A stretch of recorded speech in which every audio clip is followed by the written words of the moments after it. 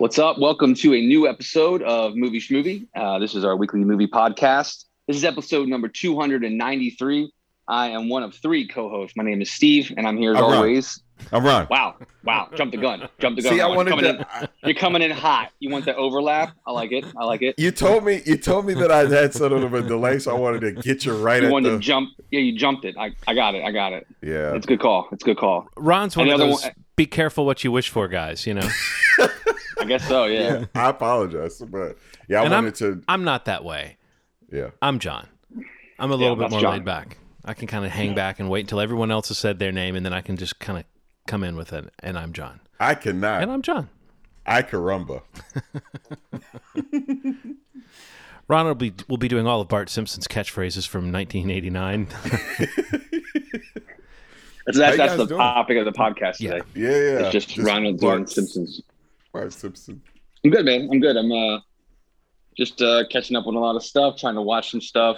I don't know, catching up on some Netflix of it all that I haven't watched in a couple weeks. So I know we're going to be kind of going over a bunch of stuff today. I mean, well, I don't know. Maybe we talked about this going into the episode that. Yeah, people should know that this is like, especially in the modern era of us talking, this is a very rare example of us really doing this out of habit. This is like muscle memory that we started recording an episode because we have no idea really what we're doing, except that we know that things have happened and things have been watched. So we figure there's an episode here. But yeah, I have no idea what we're going to get to. It's wild and loose. Yeah. Wild and loose. And I really enjoy that. Yeah.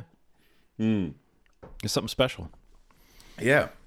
So we'll start with news, I guess. Yeah, man. Hit us with some news, Steve, please. I mean, the thing that I've sent you guys before we recorded, like breaking news, it's all over Twitter today or this evening.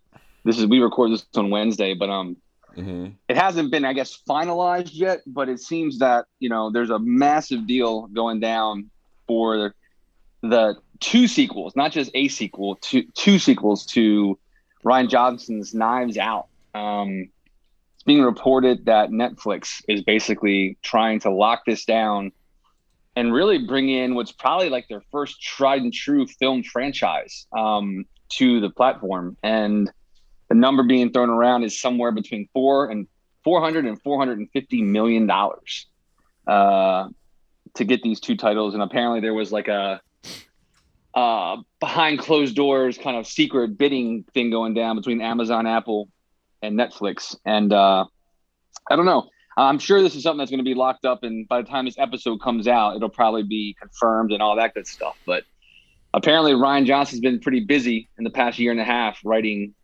two sequels to the hit Knives Out. That was a movie that I think it was only made for like $35 million and made over $300 million worldwide. So Wozer.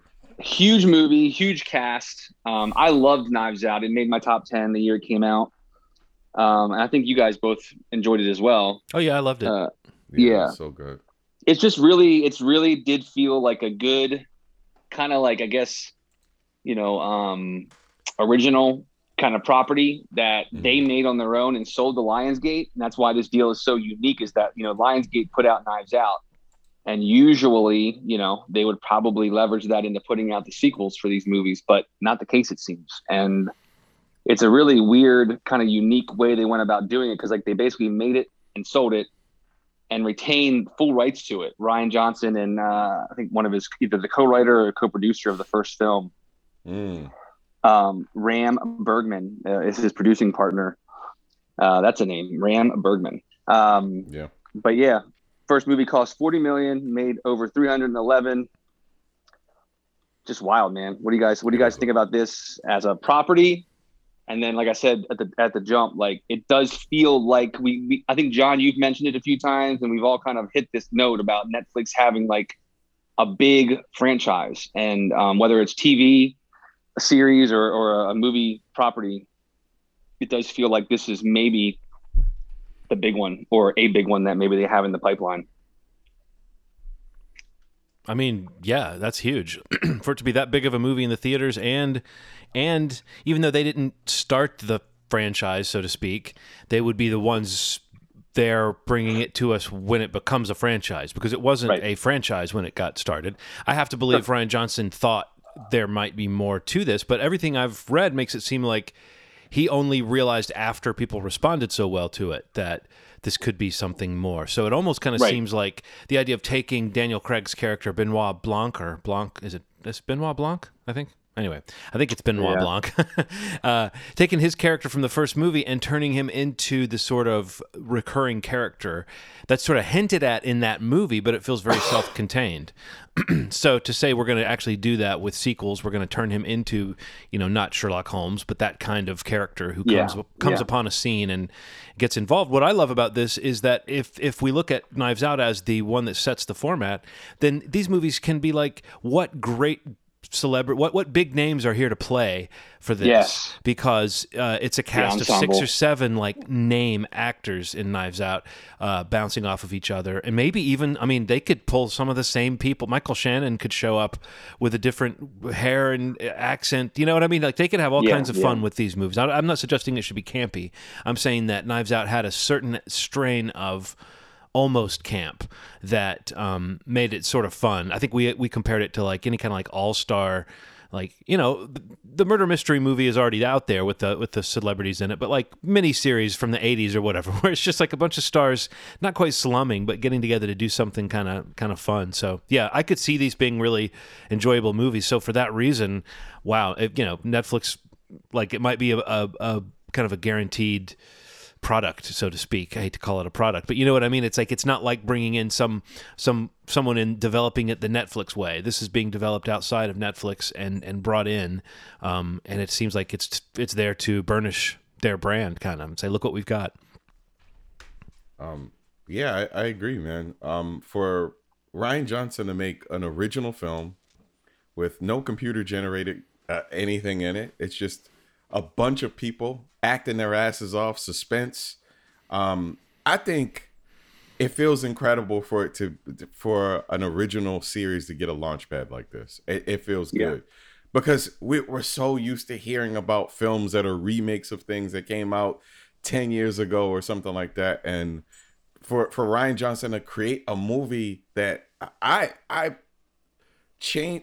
Look, when I think about murder mysteries and things like that, I'm thinking about PBS and MPT and stuff like that.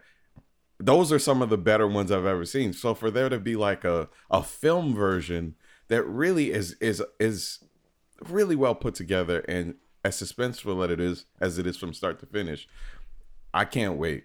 I love it. Yeah. It is something that, again, I'm sure by the time this podcast comes out, it'll probably be announced official, like with numbers. But there's reporting on Deadline that this is something that's going to start shooting in June. And this is like, that's just wild. So it's been obviously something that's been happening behind the scenes for a bit. But yeah, I just echo everything you guys just said. The main thing being that just like, he went and made this movie that is obviously his type of, it's like an Agatha Christie type thing, whodunit, and it was a huge success. And again, it's this idea of all these some character actors, just stars in some cases, like you got Chris Evans and Jamie Lee Curtis, you have huge names in this movie, and it was a huge hit. And yeah, you're right, Ronald. It's really cool to see something that was like an original property where there's no CG, becoming what probably will be the biggest production Netflix has ever done. And It's not like The Irishman, or it's not the Russo brothers' Gray Man that they're shooting now, which is, I think, currently the biggest production to date. But this package, split between 2 movies, if it is closer to 450, I think that would probably be the biggest thing they've ever done at the streamer. So yeah, I'm super excited for this. And it's kind of crazy to think that the whole idea of Knives Out, and Daniel Craig's involvement in it, was all basically by accident. Like the fact that Danny Boyle dropped out of Bond, that kind of bought some time for him to do this movie before they, Carrie, joined the project and they actually shot No Time to Die. But, this could be something that, Bond is a Bond, but this could be something that like Daniel Craig now has as like another real franchise, like this could be what people know him from, a whole different group of people watching movies. And it could be, ultimately what Rian Johnson becomes known for in the long term. Yeah. This series, this trilogy, or this just franchise. It's kind of bonkers.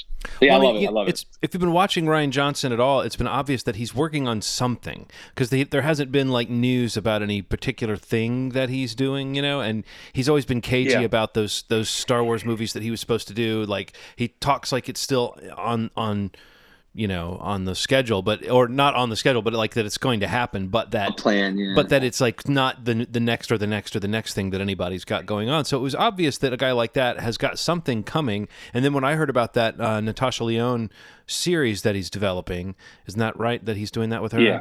That was my thought, where I was like, okay, maybe that's what he's been working on. A series takes a lot of work. But then this announcement is like, oh yeah, he's mentioned that he might do sequels to this. Then he kind of went mum about it, made it sound like there were no real plans.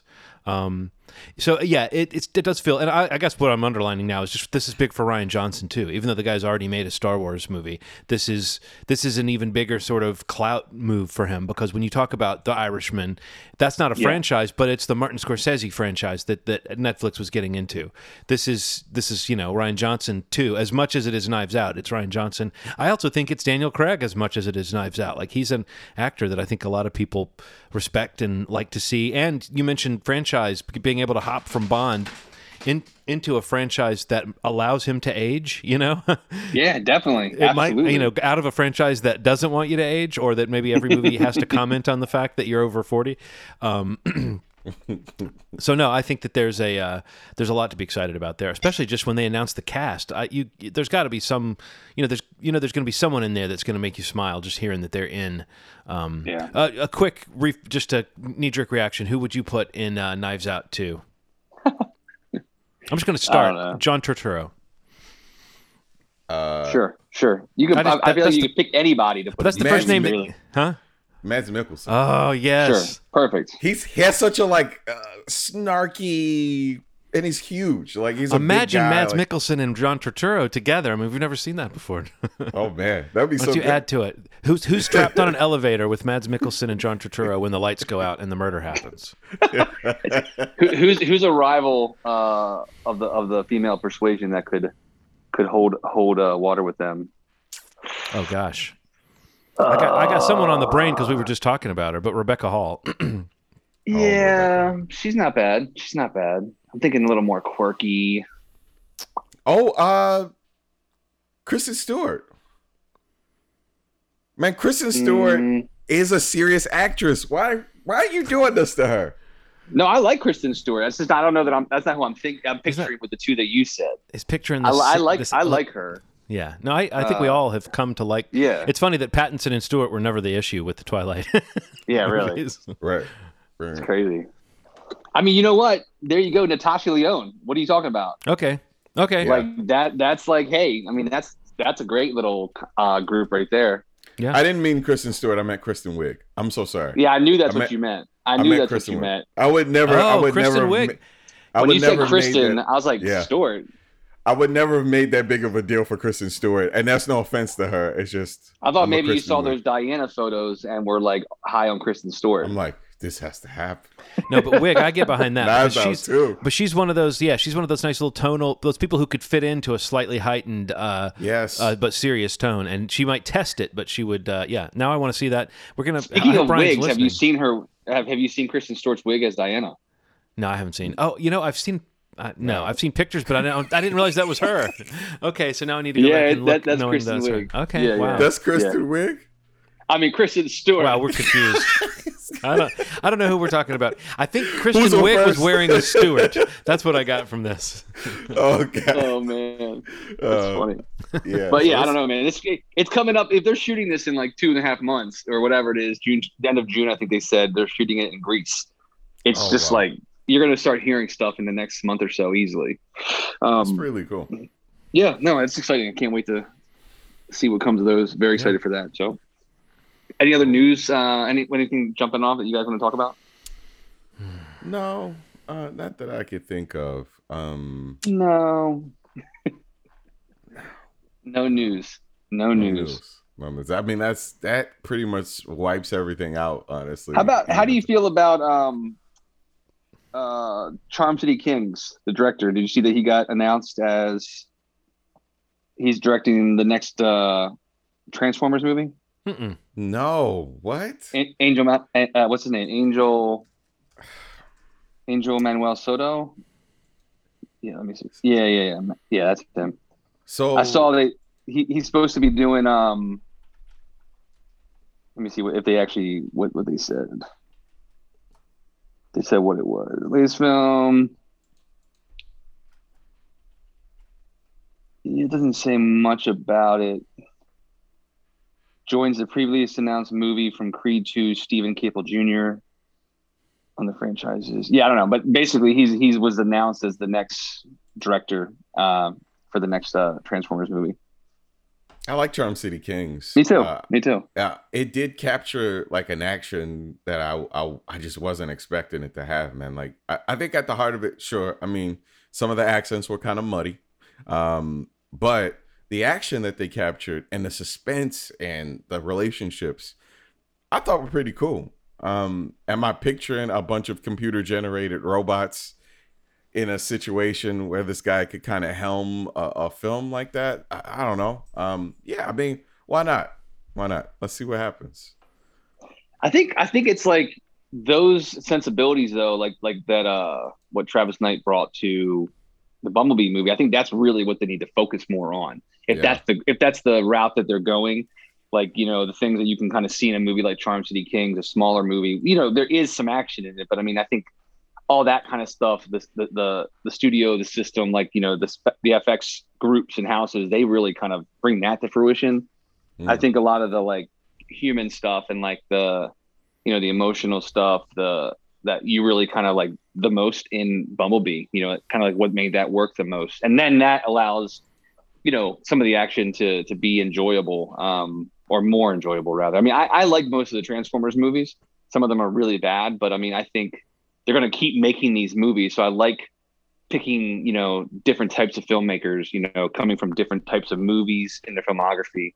I think that's an interesting choice. And I don't know. Yeah, there's not a whole lot of details. It just also that's being written by the co-creator and showrunner that did the Netflix Marvel series, The Defenders. It's a weird, I don't know, it's an interesting team up. I didn't watch all of The Defenders, but it's interesting when they want to mention a credit just to mention a credit, but it's not a credit that makes you feel any particular kind of a way. Yeah, right. Yeah. And you're like, okay, all right. That's a good point. You didn't have to, you know, so often you think about the compliment of like naming the thing that the person's associated with, or you think of the joke, almost the insult of like taking someone big and naming the thing that they're least known for. But like when it's someone who like they're known for something, or that there's something they worked on that's known, but they're not known for it. That's kind of what it is. Like no one knows who wrote The Defenders. You know, you could just walk away from that. No one has to know. I don't know. I guess I was kind of burnt out on those shows by the time they hit that Defenders show. That I'd have to go back so burned out. I'd have to go back and rewatch them though, because you know, like that's the kind of stuff we would watch now. Just binge a show until we're done with it. And you know, if we decided we were going to go through those Marvel shows, that wouldn't be awful. But I do remember feeling kind of there was something there. Or more accurately, there was something not there. Once I was like trying to get through the second season of Daredevil, and you know, I don't know. There's something about those shows that left me cold, but I don't know. So I didn't expect too much, I don't think, but I might have expected a little bit more, of just connection to the world of the movies or something, you know. But yeah. I agree. Isn't Charlie Cox supposed to be playing Daredevil in the next Spider-Man movie? That's the rumor. It's one of many rumors, unsubstantiated, right? That's never been like confirmed, I don't think. But yeah. So, and that date didn't get moved, right? Is that still falling within 2020? Yeah. Right. So as far as we know. 2021, yeah. Yeah, 2020. Watch yourself, counselor. It's 2021. It's like in December, right? Or in the winter somewhere. Right in the winter. December. That's such an interesting. This is an interesting year for films, man.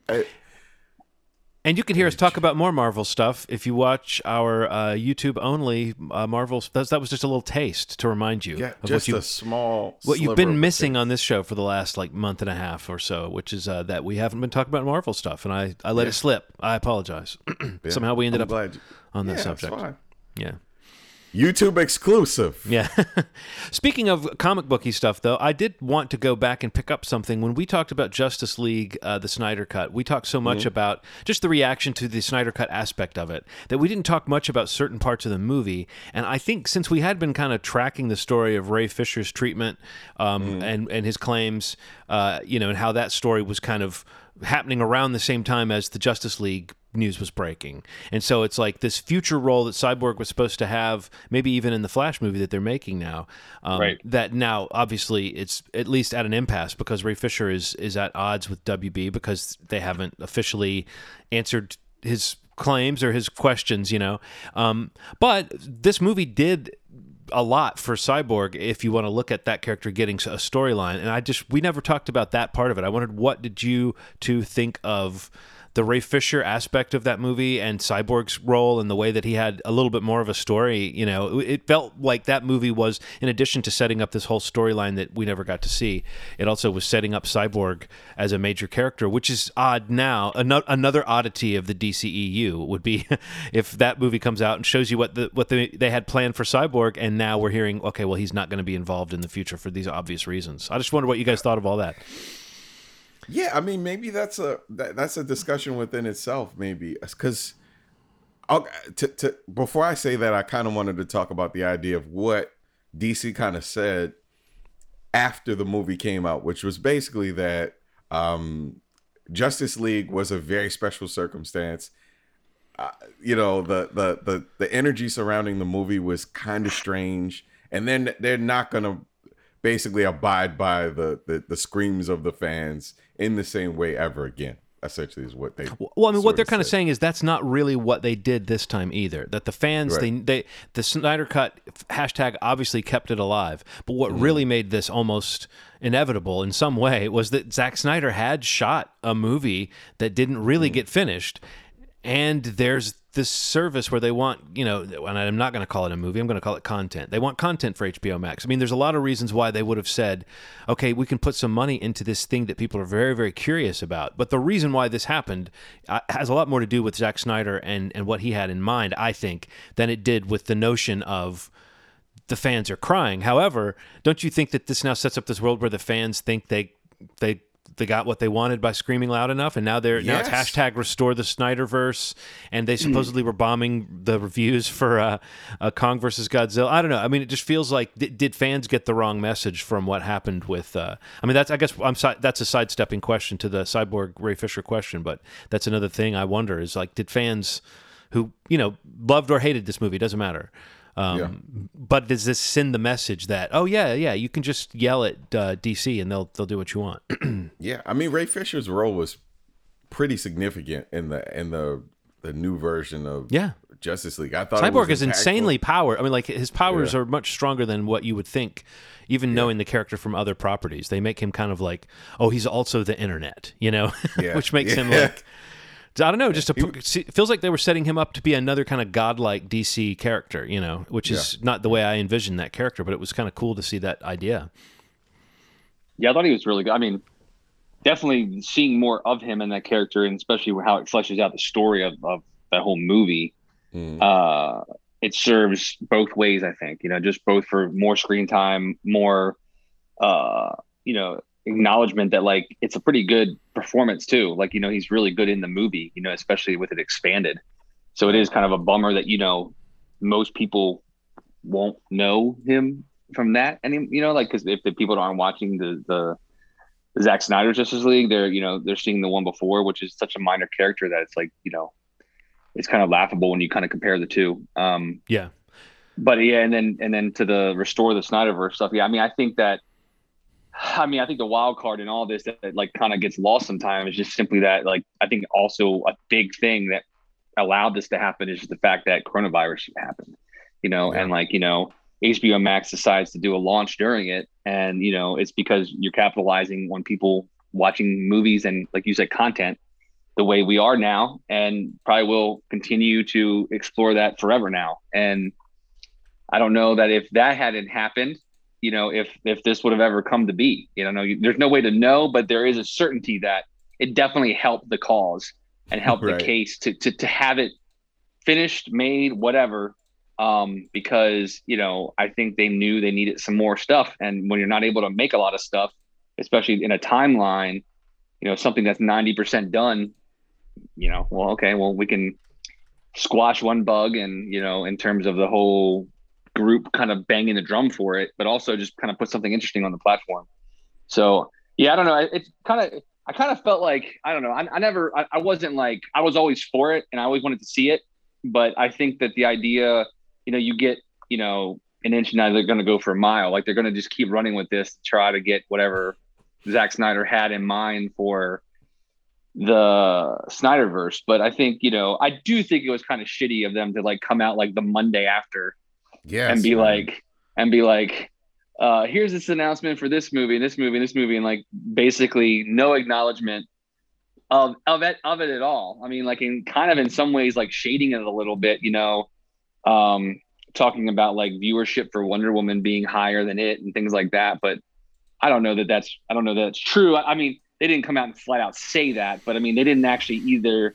I don't feel like they truly acknowledge like the attention that it got for the platform over the weekend. You got to give people more time to finish Justice League. So there's some people that started it and haven't finished it yet, and when they finish, you can count those numbers. Well, I guess what's the metric? If they watch 2 minutes of it, is that a watch? I mean, that's what Netflix does. So, what counts as a podcast play? Whatever that is, that should be applied to movies too. I think it's if you just download it. I thought they just had to think about us, and it counted as a play. Is that what it was? Yeah. But yeah, it's just a weird thing. I mean, I guess maybe this is just it's like the Ray Fisher part is at the apex of this too, because it's a weird thing that it's, and I think you bring up a great point, Steve, as to this was an expensive, it was like $70 million that they put into it, but it wasn't $150 million or $200 million that they would have put into a new DC property.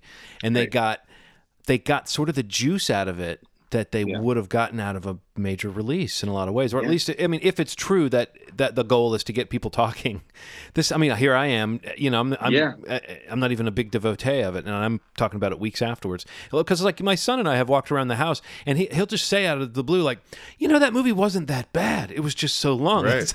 It's like it sticks with you, and he and I have had. He's very much like us. He likes to like things, and so he'll have that weird reaction of like, why was I kind of annoyed by this thing that should have been fun. But so it's lingering with a lot of people, and I think that in some ways, as you mentioned, Steve, is it a flex that the movie kind of really in your face says there's more to this idea? Yeah. But Zack Snyder doesn't seem like he's really that. I really buy that he's not that interested in going back to this that much.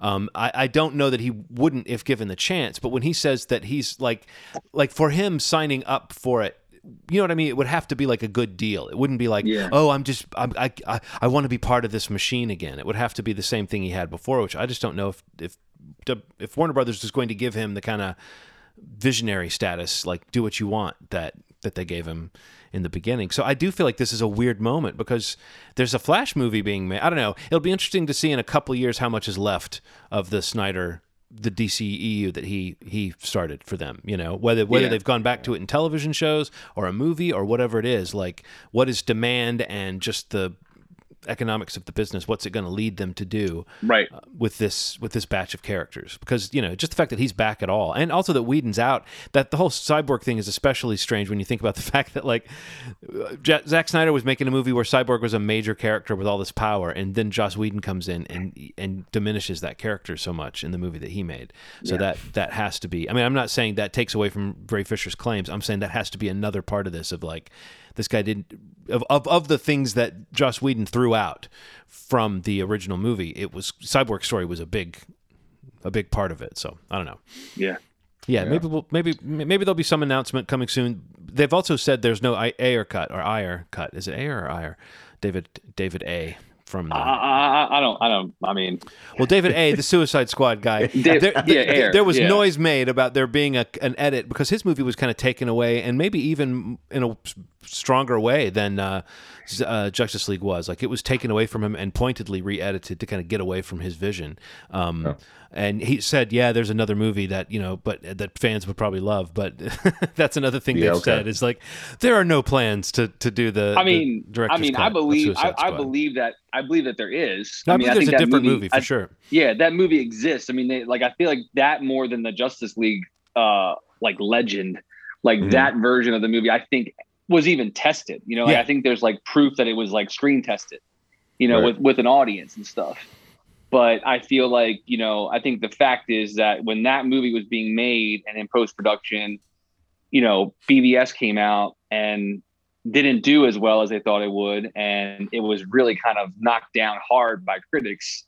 So I think, you know, they pivoted during the production of that movie, and Justice League obviously, you know, was affected by it as well. But I mean, I do think, you know, I don't know. I wouldn't be like, you never say never. I mean, now that like the precedent is there, that like something that was like, that's never going to happen. Like it's happened, you know, I guess the circumstances may point to one day, but I mean, I believe more than Justice League that movie does exist. Right. And, you know, from the fact that there is like actual reporting that like that movie was tested, you know what I mean? And like was a completely different film. And, you know, we knew that. Wasn't it like finished by the people that got the trailer or something? Like, wasn't that something? Yeah.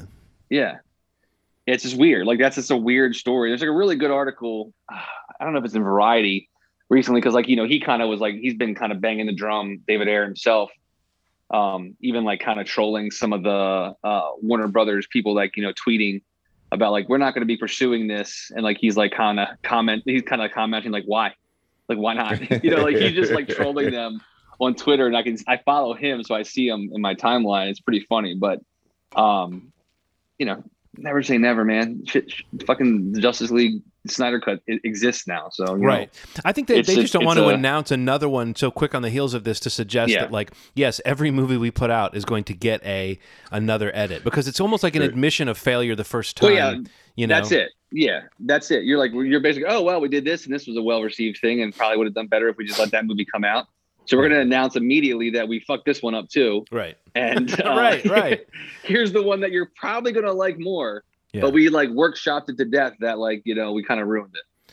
Maybe they tried to turn it more into a kind of Guardians thing, which is funny that now the sequel is, or the reboot or whatever it is now totally a Guardians movie. Yeah. Which we haven't talked about that.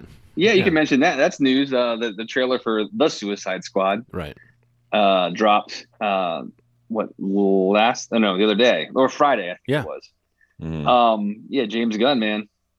I'm pumped. I love it. It looks like James Gunn doing James Gunn, and it looks like Marvel fired him, and DC said, "Hey, come on over here and help us out." And then he said, "I'll only do it." I mean, I'm making this up, but I'll only do it if I can just be James Gunn all over the place. And they were like, "Go be James Gunn all over the place." Yeah, and then he brought over the actors he likes to do. He even brought over like a needle drop that would be in a Guardians of the Galaxy movie. I mean, it sounds like I'm kind of mocking it, but it felt like the most wonderful, comfortable. I guess we're James Gunn guys, right? I mean, definitely he's been through his troubles, and I love him. I think he's got heart and humor, and he, especially for this type of movie, he brings a quality to it that feels genuinely subversive and not just wink, wink. And I think that's hard to do with all the money and, you know, access that he has. But I think it helps that he has the kind of B-movie ethics that he brings to these movies, like right along with the actors that he likes to work with. They're sort of like Lucky Charms, people that he likes to bring back. Right.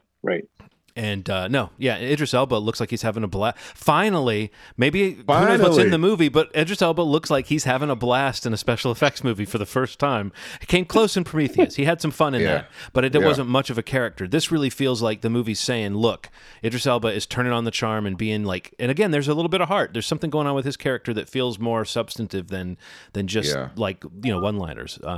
What a cool ass opportunity for him, man. Like, and Sylvester Stallone is King Shark. Like, what? Like, this movie is doing a bunch of things that I was not expecting. Like, you know, I'd heard rumors that Sylvester Stallone was attached to the movie. Yeah. Then I find out that he's a completely computer generated character that I love. I think Steve Agee did the mocap for that character on set. And cool. And he's also playing, looks like another character. A character, gotcha. Yeah.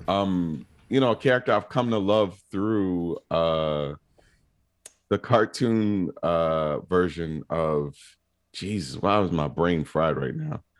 The DC show with. My brain's fried too. It's just that kind of day, Ronald. Maybe there's something in the air here in Baltimore. Man, what show is it? The show I told you that I love. Harley Quinn.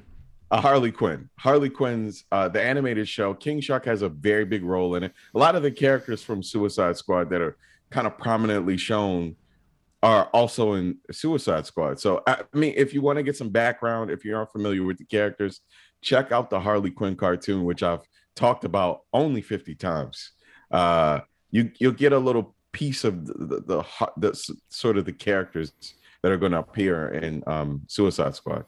Really cool show.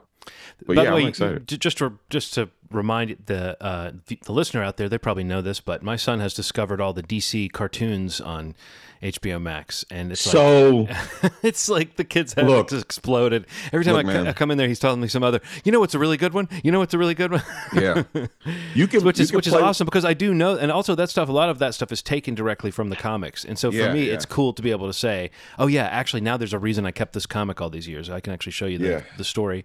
But no, it's like it's been, like he's hit this moment where he's like he has different phases where he gets interested in a different character, a different franchise, and right now it feels like the DC heroes are really on his radar. So, like, and I was like, yeah, those shows are good, and there's been several. There've been like 2 or 3 good Batman cartoons, not just one. Yeah, you can play with DC's name in the movie space. You can make fun of them all you want. You cannot mess with the animated movies and the animated TV shows. They are incredible. They are out of this world, and they've done it for so long. Like they have a catalog spanning 20-30 years at this point. It's like it's insane how much content they have, especially on HBO Max, like you said. So yeah, it's cool, man. And the Batman the Animated Series Restore. Sorry, they did an HD restore. I think you mentioned. Yeah, I think you mentioned that on another episode. It's gorgeous. It's gorgeous. Sorry, it makes you want more things to do that. Yes. What I've seen is a couple of things, particularly animations that were first on the web or animated series that were first on the web. It's like those were low res things maybe, but to think about the fact that a lot of these things were made and mastered and created at 480. Yes. Yeah. And so it's like, to upscale them now, it's like you're just making a new thing. You're just making a brand new thing. You're seeing more in the scenes. Like it just does something different, man. So or anything that was made for DVD. Like I've had a few movies that they were documentaries or low budget movies that were made for DVD, and it's like, well, now this looks wretched by today's standard, and who's going to go in and there's something about digital. Low res. It's like there's literally no more information there. You know what I mean? It's like when you blow it up, there's nothing there. It's not like film or video where you might be able to rescan the image and get some more information. I don't know. A bit of a tangent there. It's pretty cool. Well, do we want to talk a little bit about? I don't know if you saw it, Steve, but Ronald and I both saw the new movie. Kong versus Godzilla. Is it Godzilla? Oh, you guys watched it? Oh, okay. Well, I watched it today with the fam. You sounded so betrayed just now. Y'all. So you motherfuckers. I just feel like I didn't know. I didn't know that there was like a concerted effort to review it today, so I didn't actually make an effort. But go ahead and talk about it then. All right. Well, we'll talk about it. I feel bad. Well, we could just say a few non-spoiler. We talked about it last night, and you didn't. I didn't know that, but you're welcome to review. Well, I saw your thing when I saw you. This might be off mic. I don't know, but when I saw your thing, I was like, well, I was planning on seeing it with the family anyway, so I could talk about it or not. You're welcome to talk about it. But just we could do like a couple minutes. We don't have to get into it too deep. I would just say, since it's new this week and it's the big, we were just talking about HBO Max. It feels like a good segue out of that world. But what did you think of the movie itself? And which monster is first? I can't believe I'm spacing on Godzilla. Godzilla. That does have a better ring to it. Godzilla versus blank. All the things that I liked from Skull Island, this felt like it kind of embraced. I mean, it went off a little bit. So my biggest issue with this movie, I really, really enjoyed it, is that this focused on the human element, maybe too much. Like it was too much of the trying to figure out how to solve the problems for the monsters, more than the monsters just being on screen at times.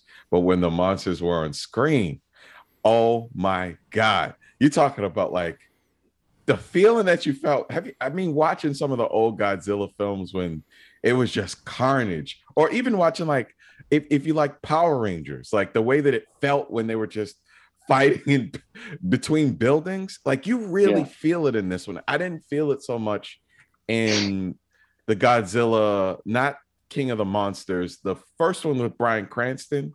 I guess the first one of the reboots. Yeah. I didn't feel it. This one I really, really felt, man. I was just like, this is carnage, and I need it to keep happening. I had a lot of fun with it. I would suggest that anybody see it, especially if you just want to see, they kind of do the misfits trying to solve the issue as well, and the monsters kind of. It opens up a big world at the end, and I'm very excited to see what's going to happen. So, I thought it was great, man. It wasn't without any flaws, but mainly just focusing on the humans entirely too much. But I definitely enjoyed it. Yeah, I think it's an interesting thing that the Godzilla movies are disaster movies, like the way that they're structured. There's like a cross-section of people dealing with a crisis, and there's destruction, and there's this, whether it's a tsunami or a hurricane or whatever it is, that it's like it's coming through. Godzilla kind of represents that. And I think the Kong movies are different because there's not as many of them, or at least not of what we think of as Kong. Like Godzilla, there's this whole series, and we picture the sort of like, who's he fighting in this one? But with Kong, it's a little bit different. We think of Kong more as a character, this moody, lonely character. And Kong Skull Island really did a lot to sort of say, no, let's bring Kong into this realm of the monster. Let's make him more of like like a heavy, even though he is always that. But you know what I mean? So much about Kong is about that, the beast.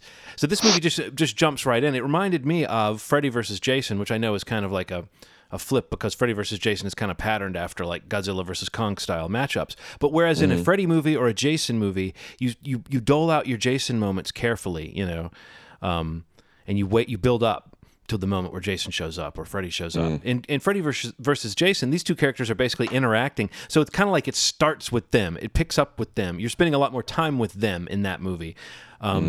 That's, many times in this conversation, I'm going to refer to the classic film Freddy versus Jason. So everybody just get ready. But I mean, this movie starts with Kong, like literally waking up. Like, the cliche scene in a movie where someone's alarm goes off and they wake up. This movie actually starts with Kong waking up. And it's like, he's our character. This is a movie about Kong going on an adventure, more or less. Yeah. Like our human characters around him, but there's so much more just showing Kong, just showing Godzilla, not like building up to it slowly. I mean, there is a little bit of build up when Godzilla like emerges, but the idea that like, and it's kind of this way if you watch Alien versus Predator now too, that like we're going to be spending more time with these creatures that we usually show you quick shots of. And it's kind of a neat format and it feels a little bit more B-movie-ish and a little bit more in like, if people look at the actual storylines of the classic Godzilla movies, things get really crazy and sci-fi and weird. And I feel like this movie embraces all of that and becomes really sci-fi and really weird. And it's like, it really is like Kong's fantasy adventure that you've just never seen this type of movie made this way before. And the question of who's going to win and who's good and who's bad, I feel like the movie did a pretty good job of handling. And as again, in any Versus movie, you're going to have that question of how much of an antagonist is one character going to be and how much of a hero is one character going to be. This feels like a Kong movie, but Godzilla is not like, you don't come away from it feeling like you got to hate one and love the other or whatever. And I, the human cast has fun. I felt like there was just some kind of weak sauce dialogue. Like there were moments where the actors are doing everything they can to make the moments work, but the jokes weren't there. Right. I don't know if you know what I mean, Ronald, but it would cut to the kind of group of misfit characters, and they would be having some interaction that was like, if I squint and pretend this is amusing, this is pretty good. But it reminded me of like Pacific Rim, where the human interactions would just sometimes feel like, oh, okay, that could have been better, but let's get back to the creatures. And this, this franchise is fun. I mean, I don't know. I really like Skull Island.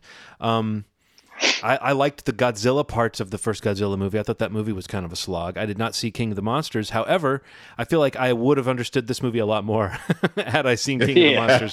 Because there's a lot in this where they just are referring to this fantasy nomenclature and all the stuff that's going on. Everyone understands the background of the characters in a way that I did not. But I was able to, mentally fill in the blanks. But going back, I would have watched the other one. I would have said, let's watch watch both movies. But no, what did Henry think of it?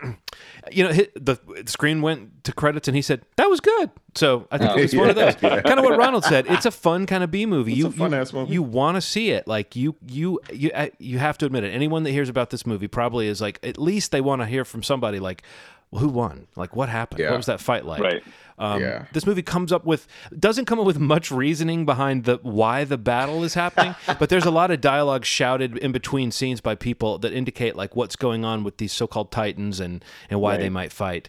But the bigger thing is just you know it's what it's about, and so I thought they got to the good stuff pretty quick for this type of movie, and it didn't feel that long. I didn't look to see the runtime, but I don't think it was like painfully long, was it, Ronald? I mean, maybe I'm wrong, but it didn't feel like it was one of those 2.5 hour movies that didn't need to be. So hour 53. Oh yeah, I was gonna say it felt like it was under 2 hours. So, for this type of movie, that's pretty brisk. So yeah, check it out. See, so also real quick, if you want to see a really good Godzilla film that has that's straight to the point and really good, 2016, a Japanese Godzilla movie came out. It has 3 names, so you can find it under all 3 of these: Shin Godzilla, Godzilla Resurgence, and then also Godzilla Returns. One of the best Godzilla movies I've ever seen. It leans into the B movie sort of feel, and it really is. It's like a political thriller mixed with a Godzilla film. Incredible. But this was good. Don't get me wrong. This was really good. But check out that movie as well. Cool. Well, Steve, what did you watch? I was gonna I don't know if you guys the one I just watched was the Netflix doc called Operation Varsity Blues. Did you guys check that out? Mm-hmm. I thought that was crazy. What was it about? Because I've seen a bunch of. It's the college admission scandal, like Felicity Huffman and Lori Loughlin. I did see that. Yeah. I'll let you. Yeah. Yeah, it's got like the recreations with Matthew Modine. Yes. Yeah, I did see that. Yeah. I mean, like, I feel like I knew quite a bit of this story, like everybody, because it was everywhere, when it went down a few years ago. But like, I just feel like for being so recent, like I feel like the amount that is in this, like of the tapes and the audio, like all that stuff, like I just think that was like really, I thought it was really impressive, like that they were able to kind of like explain this idea of the side door that he had going and like really kind of explore, obviously these fucking horrible rich people, that just like have the utmost privilege and like they don't even think about stuff, even when they're talking about their kids, like some of that audio is just like hard to even listen to. Yeah. But like, that's one element of it. But I think the doc goes really nicely and kind of shining a negative light on the actual colleges, the actual admission procedure and like all the politics and all that stuff. I mean, and those two things married together, it's like, there's no way this doesn't become corrupt, and it made me think of Oxy Kingpins in the sense that like it's pointing out a chain. And it's making you realize there's a person at the pharmacy that's asking for more pills. Yeah. And there's a person at the university that's saying, yeah, okay, cool. So-and-so sent this person to me, then I know what to do. It's like, it's just, and it's like a small moment maybe for that person, like a moral failing that, and the sense of entitlement about getting into one of these schools, I just don't quite understand it. Like it was beyond I didn't feel like I was destined. I mean, I don't know. It depends on how you're raised, I guess. But that notion of like, you've got to get into a school. Okay, help my kid get into school. But like it's got to be this school. To me, that just feels like that's where your sympathy for the parents and the pressures that kids are under, that's when all that goes away. Because there's like so many points in that chain you would have to realize, wait, this is all because we've got to go to this school. It's because it's like these kids aren't necessarily failures. Some of the kids are, kids that would struggle to get into any school, it seems. But some of the kids wouldn't. And I think those are the kids that really got robbed, is their parents were bribing people to let them in so they get into a better school when they could have probably gotten in to any number of like another great prestigious schools. Right. College. Let's talk about college for just a second. Where do you two fall on the idea? Because I think that like it's a shame that in society that it's like it's a benchmark for how hard have you tried, how seriously did you take yourself and your career, but there are so many jobs that it's completely irrelevant to, and so many super successful people who didn't go to school, and they're not like all like tradesmen, even though trades are a great thing to be working in nowadays, as opposed to a lot of the, I don't know. I just feels like as a, even though we're a few years away from those decisions, I look at Henry and it's like when I was Henry's age, getting into college, going to school, it was understood. But it's like, I'm thinking like, maybe that'll be the right path for him. But part of me wonders like, is it really more about having that buffer between being on your own and being in your parents' house, that you're sort of like, you can still call mom and dad, and they're letting you do that because you're in school. So maybe if we gave kids a few years out of high school to say, we'll still pay for you, but you have to be working on something, that's kind of what it feels like. But also the question of like, are we becoming increasingly credentialized? And if someone doesn't go to college, are they now worse off than they would have been before, even if the bachelor's degree itself is not worth that much? Oof, man, that is a rough. I'll tell you this. My experience. I graduated in 2001. Before the internet was great. It had potential, but it wasn't great. You couldn't find jobs the way that you could now. And so the accomplishment of graduating was pretty big because I had to be, I couldn't be, full transparency, I couldn't be Black and not have a degree and try to get into some of the spaces that I was in. So it was like a thing where like, they're just like, do you have a degree? And I say yes. And then I went into the door. Like it was some notability. But I got to tell you, in my whole life, the one thing that people hire me for is working at Apple. It is the strangest thing. As soon as people find out that I taught classes there, that I worked there, that it's like, come on in, please. There's prestige that comes with certain types of jobs. There's a certain like acceptance once you do that. But I'd say, sure, like, it was the degree. And then they're like, and you worked at it. I can't handle this. Like they damn near gave me the job right there. I got hired on the spot one time because of that. So I'd say I had to kind of become a Swiss Army knife. And my experiences were kind of the collection of things, the pay cuts that I took, $20,000 pay cuts that I took to work at a place just to get the experience. Yeah. To then have this Swiss Army knife of things and be like, all of this, and I worked at Apple, is the reason why I'm as successful as I am. I took a shit ton of pay cuts. Well, how many friends do you even know what their college degree is in? I think that would be like the true test of this. Would be like, how many people do you really know what they went to school for?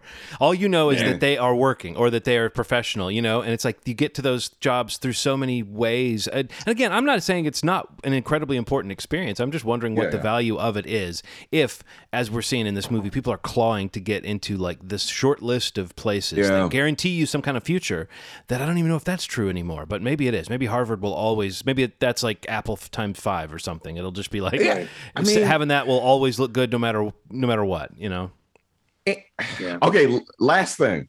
I have really weird experience with this college thing. My dad went to Princeton and he was not a super successful person. So I saw that, and that gave me this weird idea about Ivy League schools. I was like, how could, like, you're here with me.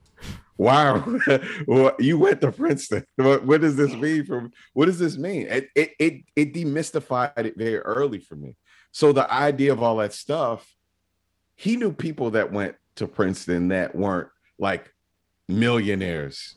Mm-hmm. So that, I had early experience with like the demystification of Ivy League schools. My dad, I would get the Princeton Review in our mail. Did he tell you at that point? Did he say, like, by the way, we've got only about 500,000 or 600,000 socked away for you to go to Princeton too? It was crazy. He got a scholarship. So like my idea about Ivy League schools was super screwed up from a very early age. So I'm a bad person to ask about that. Right. No, I just think it's an interesting question because the movie doesn't get that much into it, but it's part of the thing for me of just like, what are these kids, the stress we're creating for kids, especially, about what school they get into, like that defines your whole life. And it's like, well, maybe it will, but it also might have nothing to do with the person that you become, like. What do you think, Steve? I don't mean to. Well, I'll say like no, it's cool. One of the prep interviewees like that they're talking to. Actually, I think there's two of them. I mean, the point they make basically is that like it's not a question of. I think there's two different questions. Like, is college necessary? Like, is that experience necessary? Do you need a college education to be successful in life? I personally don't think you do. My experience, and it sounds like maybe some of yours.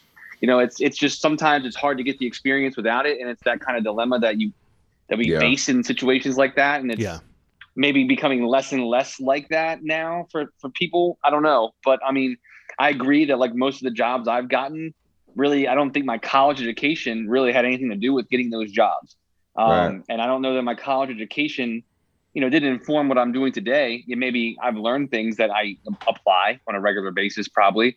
But I could have probably gotten that experience, that information by maybe joining the workforce earlier, or maybe doing a trade, or, we work in IT. I work in IT. Like had I started that earlier, I probably would be a lot better in a lot better place than I am now. But I think the other side of this, like what the movies really talking to, where they really kind of try to hit, is just the prestige of these Ivy League schools or these top 10 schools that are on, the top college list that comes out every year and all that stuff. Like, I think they really kind of hit the fact that like, it's not a question of can you get a college education. It's whether you have to have the one that, there's basically like a racketeering system set up to get kids into it. Yes. You know what I mean? Like, do you need that education? And the answer for most people is absolutely not. But I mean, it's kind of crazy that a lot of the people that are involved in this, that have to get in there, that are involved in this whole case, the 50 plus people being charged, they're all people who are extremely wealthy, who it's all about, your reputation and your, this high society, this upkeep of like an image, and I think that is really the biggest factor of what went on here. I think there's a lot of people getting into these schools based on their, based on their academics. And that really is super competitive and crazy and a whole different kind of stress ball for like people that are in that bubble. Or in that segment of admissions, like people that are genuinely being admitted because of their academics, that's like a lifetime, like prep thing. Like these guys on the, these people that are being interviewed in the doc are talking about, like, I'm doing stuff with them for 3 years to get them ready for this. And these conversations are happening and being done over the course of weeks because of money, like that's the difference. And I mean, I don't know that there's a need for that in general, but I think they do a pretty good job in the doc, which I also wanted to note was great that it was like a doc, not a doc series, because I think there's enough in this to really kind of give me enough that I don't need 3 or 4. Oh, and you can totally feel this material being stretched out that way, Oh my God. I agree. Absolutely. I agree too. A different kind of thing, maybe like where there wasn't, they weren't doing reenactments or whatever, but I enjoyed, the length of this, that it was kind of like enough to really get the picture of what happened and why it's so bad that it happened, and like just all the moving parts. But the college admission stuff, it's crazy. That is it's bonkers to me that how they differentiate between the side door and the back door, and the back door has existed for generations and still does, and you hear about that all the time, and that shit is like talked about openly and happens, and this kind of thing, this is just despicable, like. It's gross. And they got caught, for it, and they should be in prison. This is ridiculous. But like the fact that even like exists also, like I don't know, man. I just can't believe that openly is talked about, and and it's just like laughed. It's kind of like laughed away. Like, oh yeah, I donated to a library at the school, and my kids got in. Like. I hear about that shit all the time. Like, and it's like in the, it's like, I don't know. It's just like such a disgusting thing, basically, is all I'm saying. Like, it's just, you see that the way they talk so callously about their kids and just about money and education and, the impact of what they're taking away from somebody who maybe really deserves that admission. That's the key thing. Just like, just like the fucking, that's what's broken about the whole thing, is that people suffer, victims that they have no awareness of and no care for at all. And that just breaks my heart. People that are busting their ass and trying to do it the right way, which again, maybe maybe if you're really cynical, you would say, well, this system is so broken and we've known that for so long that anyone who thinks it's not broken is a fool or whatever. But it still doesn't take away from the fact that some kid actually busted their ass and, like you said, got the grades. And they're having a hard time competing with someone who's got $500,000, which also those amounts fucking staggering. And that's like the low end of the spectrum when he's talking about, some of these other donations are in the millions. Like the back door is more expensive than the side door. People need to watch the movie so they understand what we're talking about. What did you think of the use of the reenactments? I felt like it was part of the production value that made this movie feel like a good movie somehow. Was the fact that they were well shot and kind of well acted. I'm to believe or to understand that these are direct transcripts of actual phone conversations. And, correct. Yeah. And I'm kind of glad we didn't have to just listen to the transcripts. There was a similar thing with the beginning of Sasquatch. It explained that there were going to be reenactments of phone calls. And there's footage of the guy on the phone, with the reenactment of the phone call. And sometimes it tricks you. You forget and you think you're watching a real piece of footage. I feel like this movie sidesteps that a little bit by putting someone like Matthew Modine, putting actors that you might recognize in the roles. And that was kind of fun, too, to just see who's who and who's playing who. But I do think that, like, it's so obviously fabricated. It's not trying to fool you. It is a big thing about documentaries, though. It's like, what are they? Are they tricking you into thinking you saw the truth when really you saw a movie, essentially? And I thought this film segments in this one were so well made that I was like, oh wow, I'm almost being hypnotized by their quality. And it's glossing over that issue of is that tricking me into thinking that, like, this is exactly how it happened? But I think for this movie, it really worked for the structure of it, and made you realize you would have watched the drama about that. I'm sure that there will be one. I'm sure. Well, I mean, it's like just use the Matthew Modine scenes from this, and you've got it. But I thought he was really good, and he was good casting too, because he's always had he's always had a slightly kind of alien quality to him, and you could just believe that he's a guy who's thought his way around this situation and like kind of like thinks he's better than everybody, but is also kind of strangely dispassionate about it. This may be the first time that the actual person is much more incredible than the actual. Like, did you see that guy? Yeah. Rick Singer is like a ripped dude that like looks like he wanted to fight the reporter when they got it. I bet he was mad that they like got Matthew Modine to like comb his hair. They really didn't make him look like him at all. They just said let's spazzy. They just said let's make him look like he has shitty hair. It doesn't matter, because Rick Singer had like curly hair. Anyway, it was almost jarring when it would cut to a real shot of him, because it was like, oh man, this is the guy. Yeah, this is a handsome dude. Yeah, like it's really strange, but it was a really cool doc, man. I enjoyed it. Yeah. So what else have you been seeing? Have you seen? What about you? I don't know. What did you guys? Did you watch Calls, or did you listen to Calls? Okay, so we watched the first 3 episodes. Steve, I'm gonna punch you in the chest.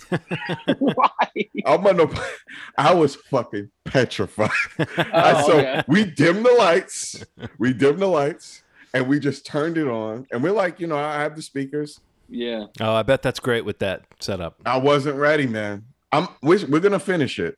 I was terrified. That's great. That's great. I got nothing else.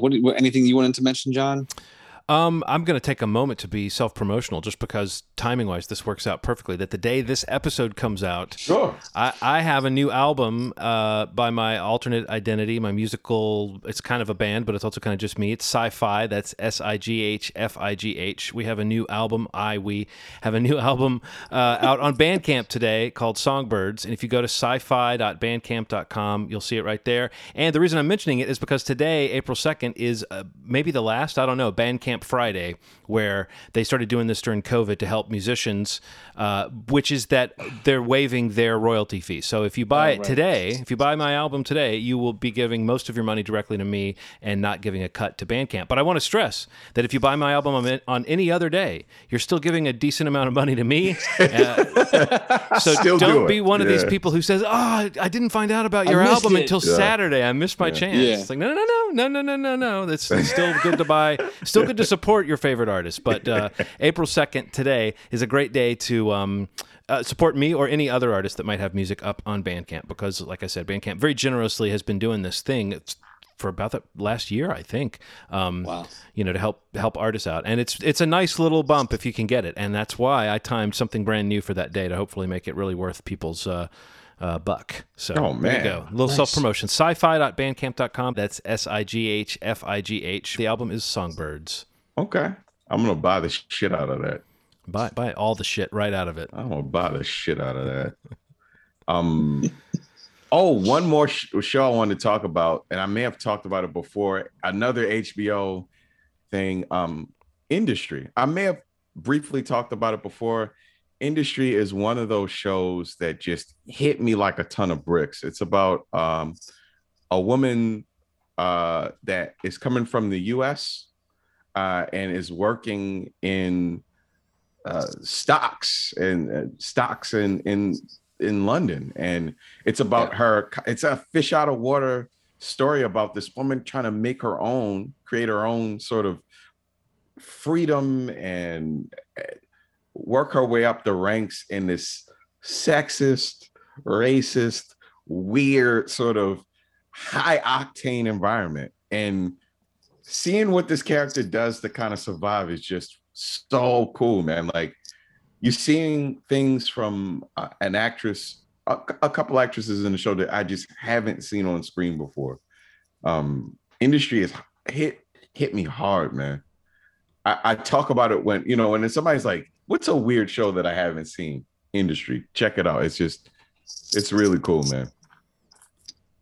Yeah, I feel like I heard a lot about that, kind of filling like a slot, like where the lack of a third season of Succession, like people were kind of saying that show kind of helped HBO Max out, kind of coming along, and when they purchased it or acquired it, didn't it air somewhere else first? I think that it did. It's a great kind of show. Was a nice like addition to their release schedule. But yeah, I that's one that's like buried down on the list, man, that I remember hearing about, and I just haven't gotten around to watch it yet. But that's good that you liked it. Yeah. So it was originally on BBC Two, not to be confused with BBC One. Yeah, don't ever confuse. Don't ever confuse those two. You want to see the wrath? You confuse those. I saw it on BBC Two. BBC One. Yeah. They're like, punch in the stomach. I don't know why I've been threatening violence all this whole episode, man. I apologize. I'm telling you, something's in the air today. Something is in the air. We're grumpy and sluggish, and we need a do-over. But I'm not calling tomorrow Thursday. I'm calling it New Wednesday. I'm just gonna bump everything back. So if I'm a day off from here on out, you guys know why. I like it. I like it a lot. Cool. So is that it? Is that all the things we've seen? That might be 293. So. Yeah. I think that wraps it up, man. I don't know what we have planned for 294. We might consider continuing the Nightmare watch them all, and not just the nightmare of this show continuing for you listeners, but the Nightmare on Elm Street film series. That you're trapped. Watch them all. Your punishment was you were a guy who liked podcasts, and then you fell asleep, and it's Freddie brought you Movie Schmovie. Yeah, I'm excited, man. I'm excited about maybe we'll do that. Yeah, maybe so. We'll figure it out. See what else we got coming down the pike. But yeah, so movieschmovie.com is the site. Pod.link/movieschmovie is a great kind of landing page that we'd like to promote, where you can kind of jump off from there to whatever podcast platform you might prefer to use on your phone, on your computer, your tablet, whatever you're using. But you can kind of hit that page up, and you can listen to everything right from the page if you want. You can follow us on facebook.com/movieschmovie. Instagram and Twitter are the same. .com/movieschmovie. And like John mentioned earlier, we do have a YouTube series that we do weekly while there's new content airing for Marvel, whether it's on Disney Plus or Disney Plus in theaters. Right now, The Falcon and the Winter Soldier is kind of right in the middle of their first season. So if you want to check out our kind of discussion recaps that we try to put up every weekend for that, those are available only on YouTube. And you can watch other episodes of this podcast on YouTube as well. If you like to watch the video instead of subscribing to a podcast, you can watch them all there too. So please go there, subscribe, and turn on notifications so that you can be alerted when new episodes drop of this podcast and also Marvel Schmarvel. So if you guys are good, we can wrap it up, and we'll see you guys next week for 294. As always, you've made our day. Thanks. Bye.